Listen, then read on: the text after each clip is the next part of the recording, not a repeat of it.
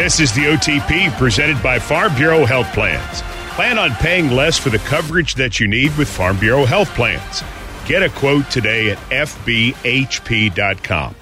I'm Mike Keith. The Titans lost in Indianapolis 23-16, dropping their record to 2-3 on the season.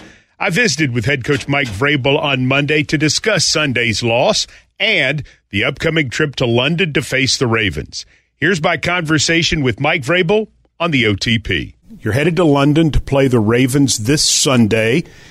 Today's Monday. What happened today, and how does the rest of the week go? Well, it's about us getting our guys back here and, getting healthy and getting treatment. And, players were off today. We're going to go tomorrow. We're going to work. We're going to practice and start preparing. And that's our charge. We'll work through the week. Tuesday, Wednesday, Thursday. We'll leave Thursday after practice. But we got a lot of work to do in a short amount of time. When you get to London, what's the time frame? Say on Friday. How does Friday work? Yeah, so we're excited about going over there. We'll land. We'll get to the hotel, probably do some exercises, warm up, loosen up, just kind of get up. Hopefully we'll sleep during the plane. I know we will, and we'll meet and get things going and then get back on schedule. How is this different on the body from, say, a West Coast trip? What are the challenges? I thought we felt okay going over. I think there's some adjustment coming back. I didn't think that, there was much. I thought there was good energy from what I can remember the last time. Ultimately the game didn't go our way, but I just felt like coming back, there was more challenge of getting used to it. I thought going over there, we were okay. The team was certainly ready to play against the Chargers 5 years ago. Didn't seem to be any effort issues or guys being tired or anything like that. Are there things that you have changed in a major way from the trip 5 years ago? No, I don't think too much. I think that there's different ways of going about going over there. I know the Ravens are going today. That's what they're going to do, and I've talked to teams that have gone over there for the week, talked to teams that have gone over there Thursday after practice, and what's most important is that you play well on Sunday.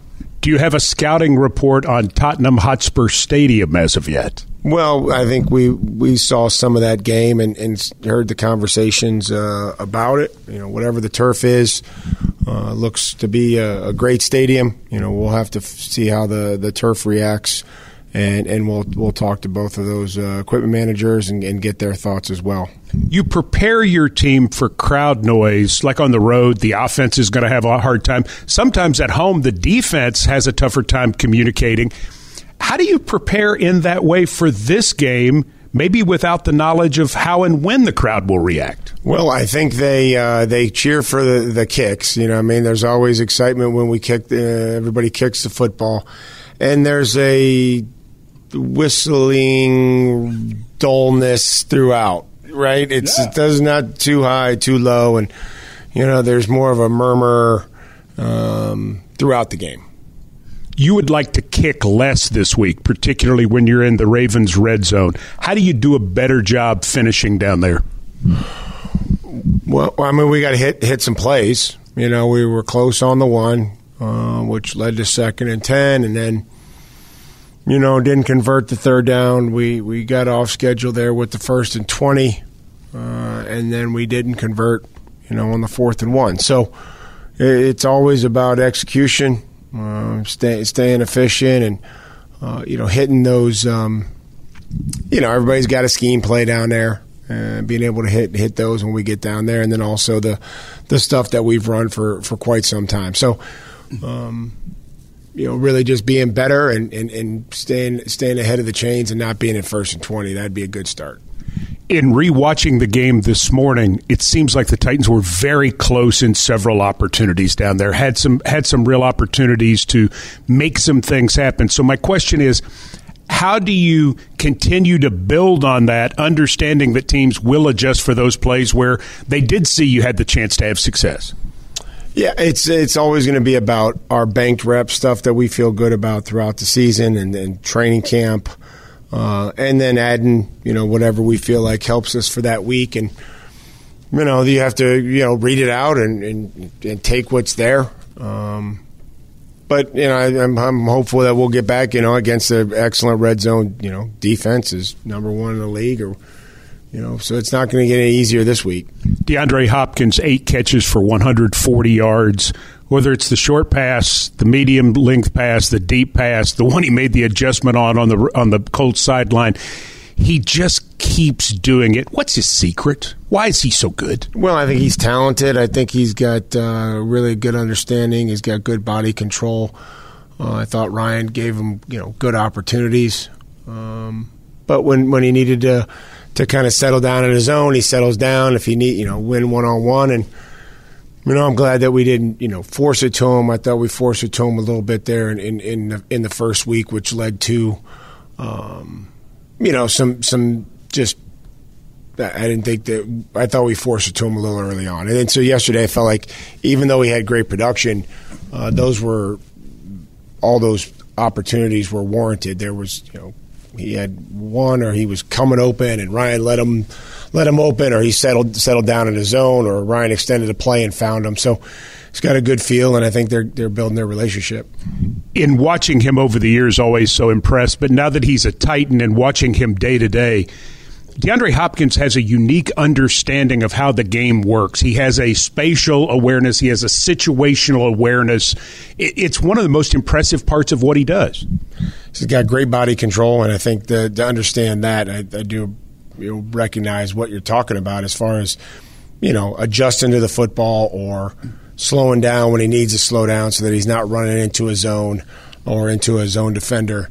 And then I think he's got good play strength. So I think that all those things time up, and, we need to continue to find him, and he's got to help us. Nicholas Petit-Frere back on the offensive line this week. What are the plans for him?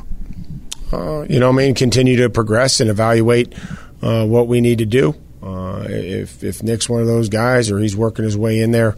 But Nick's been away from football for over a month since the end of training camp. So we'll have to, try to work him back in there and see where he can help us. How did you feel like Peter Skoronski did yesterday? I thought Peter was okay. I think there was a little bit of rust. I thought his effort was good. I thought he was willing. Just needs to, get back into the swing of things, and I'm sure he'll be better this week. What is Mike Vrabel's message for the defense this week? Well, I think we're obviously we're going to have to stop the run. We'll have to stop the quarterback run much more than what we saw last week. We have to play better.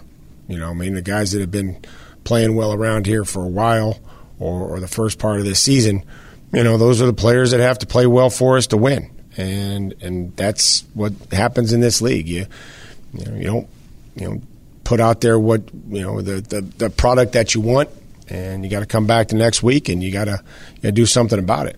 Was there any surprise on the tape to you about what went wrong in run defense? Nope. I saw it the first time. It's mostly guys, getting out of their gaps, and they blocked us. Playing a Baltimore team this week that certainly is physical. They are what they are seemingly every year and have been for the last 30 years. What jumps out to you about these Ravens? The consistency. I think that they don't beat themselves. They're good in the red zone. They mix pressure on defense and are able to play zone coverage. Good up front. Backers are fast and run. Secondary all have really good instincts. Hamilton plays the nickel. He plays the safety. He kind of plays a little bit everywhere. Offensively, a lot of skill players. They mix. They distribute the ball. Lamar's doing a good job of getting the ball into everybody's hands. And the run game. It continues to be something that's always been a strength of theirs. The quarterback has got a good understanding of when he can take off and when he designed runs and taking care of his body and, staying out of harm's way. That's my Monday talk with Mike Vrabel. A reminder, the Titans and the Ravens square off in London at 8:30 Central this Sunday morning at Tottenham Hotspur Stadium. The award-winning Titans countdown starts at 7:30 a.m. Central. We hope you'll join us. We also hope that Titans fans will join us for a cup of Dunkin'. It's always game on with Dunkin', so grab a coffee and kick off the action, whether that's drinking a cup on your way to the game or grabbing one to go before watching the game at home. Dunkin' is always there to help you get your game on. Just like the pros, we need to be at our best come game time, which is why Dunkin' is the most important part of your game day ritual, because it's always the best call for football. America runs on Dunkin'. The OTP continues with my Titans radio colleagues Rhett Bryan and Ramon Foster as we talk about what happened on Sunday in Indianapolis a little bit further. Most surprising statistic of the game for me, if you take out the kneel downs, Ramon, and the Titans had a kneel down at the end of the first half, and the Colts had a kneel down at the end of the game, each team only had 7 possessions. That's crazy, right? That is crazy. But you know what you also call that? Divisional matchups. That's why you play them, and that's why that's why it's usually you play closer games against those types of teams. It's usually come down to a few points when it comes down to you win or losing that game. And also, there is also those opportunities where your division rival, like the Colts, end up doing good things against you because they know you well enough. Watching the way the Colts team ran the ball this past weekend shows you that they knew the Titans. They knew that, hey, if we get rolling in a little bit, then we can keep doing those types of things. And I think that's why we're robbed of a few possessions. I think most times the average is about maybe 10 possessions a game for each side. Yeah. That was a watch me grind out because I know I can't afford to turn the ball over type of game. That's what we saw this past Sunday in Indianapolis. Structurally, when I'm up there behind you and Mac calling the game, I know it's going that way just in the back of my head because we don't take commercial breaks for a long period of time, and it's boom, boom, boom, one after the other, and we had that in 2 or 3 occasions yesterday. But, yeah, it's one of those where you thought after you – certainly first quarter, certainly after you saw the first half, like – you better make it count when you get the ball. Well, and let's take it from there, which is really kind of the point to which you're making. For the Titans offensively, they had 1 touchdown, 1 punt, 3 field goals, failed to make it on 4th down, and 1 at the 5-yard line. And then the interception at the end, which was the only turnover of the game. So, yeah, I mean, the fact that they did not score in those red zone possessions made even bigger by the fact that they only had 7 possessions total. And you know what? A usual tell from coaches is this when you get to the red zone. We just reviewed it earlier, and it was this. No sacks, no penalties, no turnovers. Numerous times for this Titans teams going to the red zone, it will be 1st and 10 at the 14, they get a holding penalty. Then next thing you know, there's a OPI that happened on the player too. And then there's a negative play that happens. You have to be able to stay in the red zone and not have negative plays, especially when you're on the road, you're playing in that environment, and fan bases are smart. When you get to the tight red zone, they know to get louder. They understand what's at stake here if you get a team behind the chains, and you got to capitalize on those moments, whether that be one of those possessions NWI had the DB beat. You can't be a split second behind when it comes to Tannehill delivering the ball. And that's not the main situation or the main detriment to the game, but you have to be able to put your foot on the defender's neck whenever you have that opportunity. You can't have those situations right there. And, for example, Henry has Hopkins open in the end zone on the halfback pass and just throws it a count or so too far. Because Hopkins had no chance to get the feet down. It really wasn't that close. The Titans are just off down there in the red zone. As a matter of fact, the only way they scored a touchdown was on a reverse look to Tajay Spears from the 19-yard line. They're having trouble finding those plays or those combinations to get it in once they get inside the opponent's 20. And it's something that, Rhett, they've always been so good at it. I'm going to go back to something, and I'm not trying to lay out the excuses here, but I'm serious when I say this, and we all know this is such a big part of this. What is it? The average roster's 30% turnover every year. It's nearly 50% this time around. And even greater on offense. Yeah. And so, but people would say, but Rhett, they've had all this time in training camp. Yes, they have. But you can only manufacture so much stuff that equates to live action, and you just can't do that much in the off season. I just think this team is still trying to find its way, and this would be one of the areas where they're still trying to do it. And here's the other thing, too, to add to that, Rhett, to your point, man. You speak about the execution. That's the first thing I think that's got to come out of the play. All in all, I feel like has been good. Is there some areas that need to be cleaned up? Yes. I feel like this is the second week we're talking about the tight ends holding up their end on the line of scrimmage. But you look at the play calling. I like it. We had conversation during the game, guys. Like the Colts defense can tell if they were running the ball or whether it was play action. They were getting it to work, and then they get to the red zone. I want to go to that jump pass you talk about with Derek. I'm not opposed to the call. That boils down to me the execution, because here's the thing. If we can be mad at it this week, we weren't mad at it last week when it hit. No. So it's not a fact that the operation isn't working or the play calling isn't good enough, because the Colts defense, I don't think, had many answers going into the second half and coming out of the third quarter too. But it's a matter of executing in that tight red zone moment, not getting penalties, and simply making your plays. And also here's the thing too. If a guy's having a high hand like D-Hop, it's okay to continue to go to that well, and if they close up that well defensively, as far as the Colts go, whether they choose to double him or not, somebody else has to rise to the occasion. And that's why I feel like the growth of this roster turnover rate, Traylon being out a little bit, those are the questions that have to be asked when it comes down to where's my next option. Those guys have to make those plays. And I know there's people all over you when it comes down to you being defended in the run play and stuff like that, or the passing operation of the offense. But those guys, those secondary guys, if it's not D-Hop, if it's not Derek, if it's not Tajay at this point, you got to step up and make those plays, specifically on the road where it's crucial on every single snap to have some positivity. And you know the Colts are going to be good in the red zone defensively because they're really fast.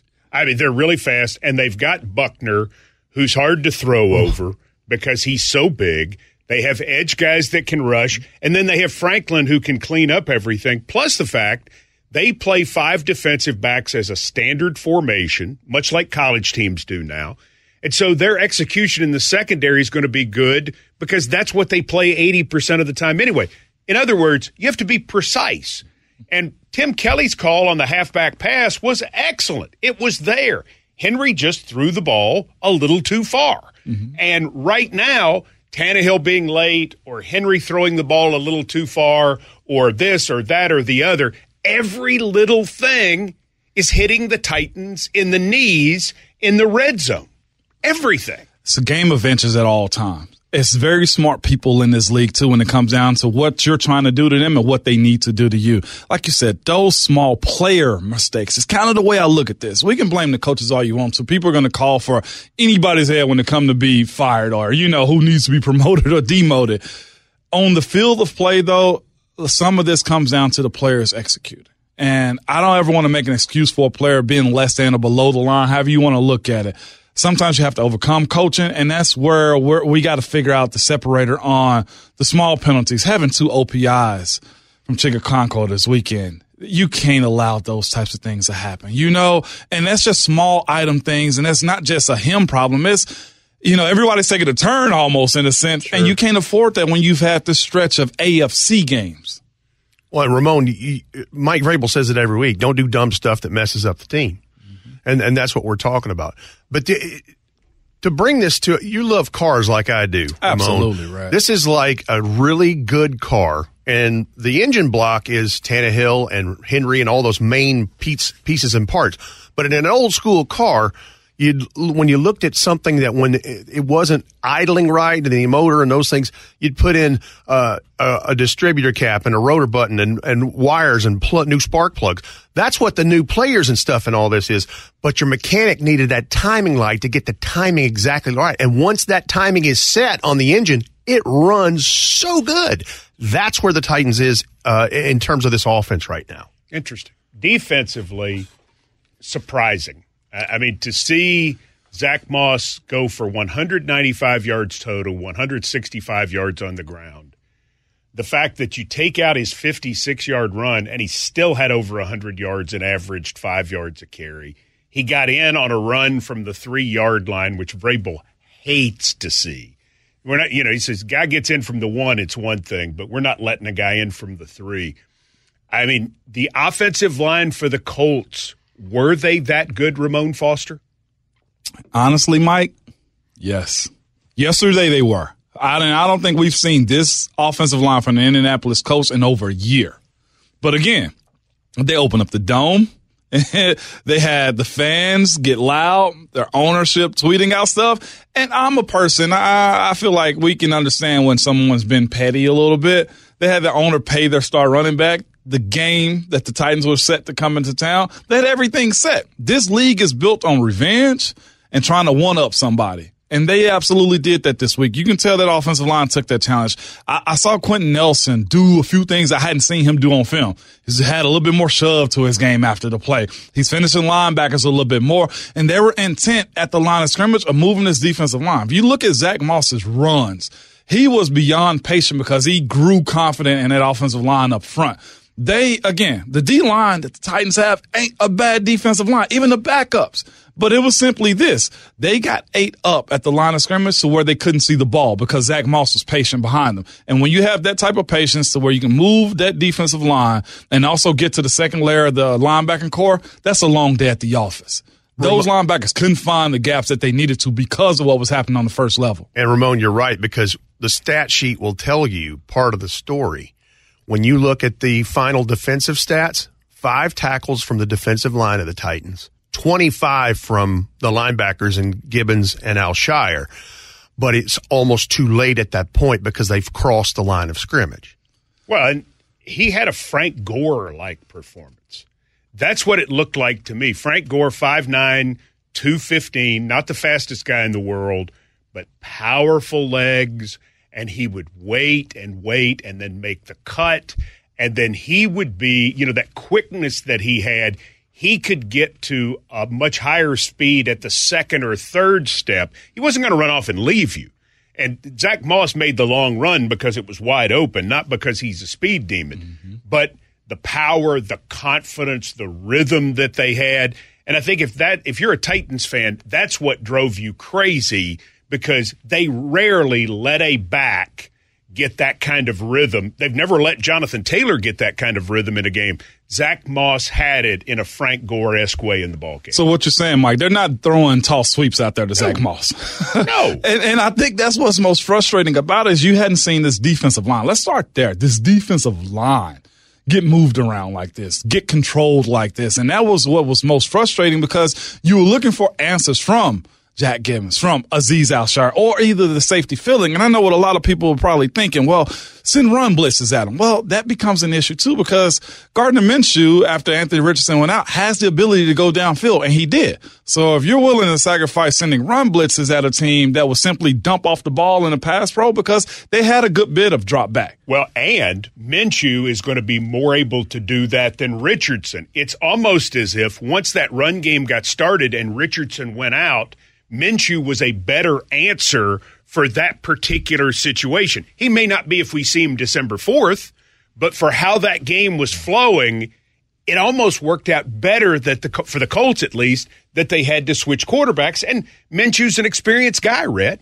He is, and the Titans have been unfortunate to see this end of it in a Jacksonville uniform and yesterday in Indianapolis. I think you said it best during the broadcast. He is a lot like Ryan Fitzpatrick in terms of being a streaky player. When he's good, he's really good. When he's bad, he's bad. Mm-hmm. Yesterday, he was good. He was good. And one thing we talked about on the pregame show on Titans Radio was this, right? Make the rookie look like a rookie. And he did. He threw the ball backwards, gave up a sack to Roger McCreary, but then the vet came in. And, of course, he was able to see the play calling down, or the defense down the field. And we saw him capitalizing those things. Those double moves that, of course, they were strategically throwing that Christian Fulton played a part in it. As soon as he threw the ball, you guys saw the replay like I did. He fist pumped because he knew in his intellectual mind as a veteran quarterback in this league, even as a backup, that was what they were looking for. And those are the issues you kind of run into, or you don't want to run into when you're playing against a rookie quarterback. So, Mike, back to your original point. At the rate that the game was going, it was fit for Gardner Minshew to come in and flourish. All right, so let's talk about going forward to London for the Titans, coming off the performance in Indianapolis. There are fans, commentators, everybody saying changes need to be made.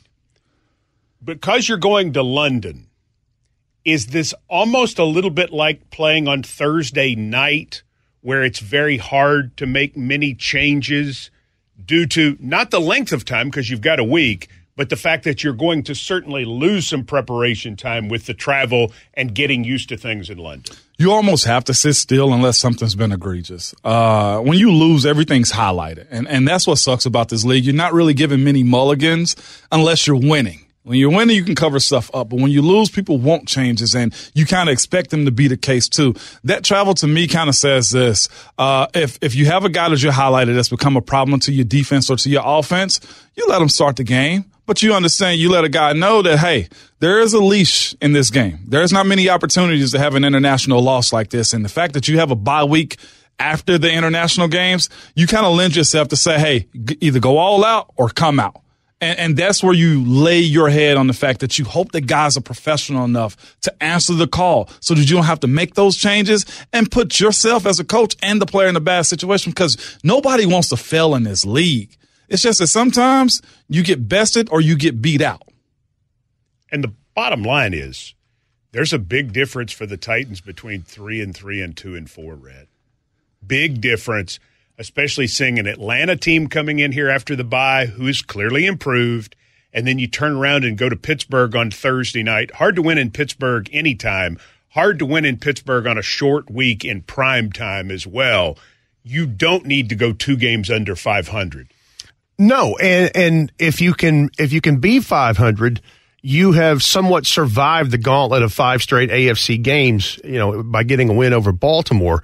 The other thing, and this is not something that the Titans are concerned with, but when you're just thinking of this from a bigger view, you only have 2 home games in 2 months. You've got the Falcons game that you mentioned, and then you have on the 26th of November, the weekend of Thanksgiving against Carolina.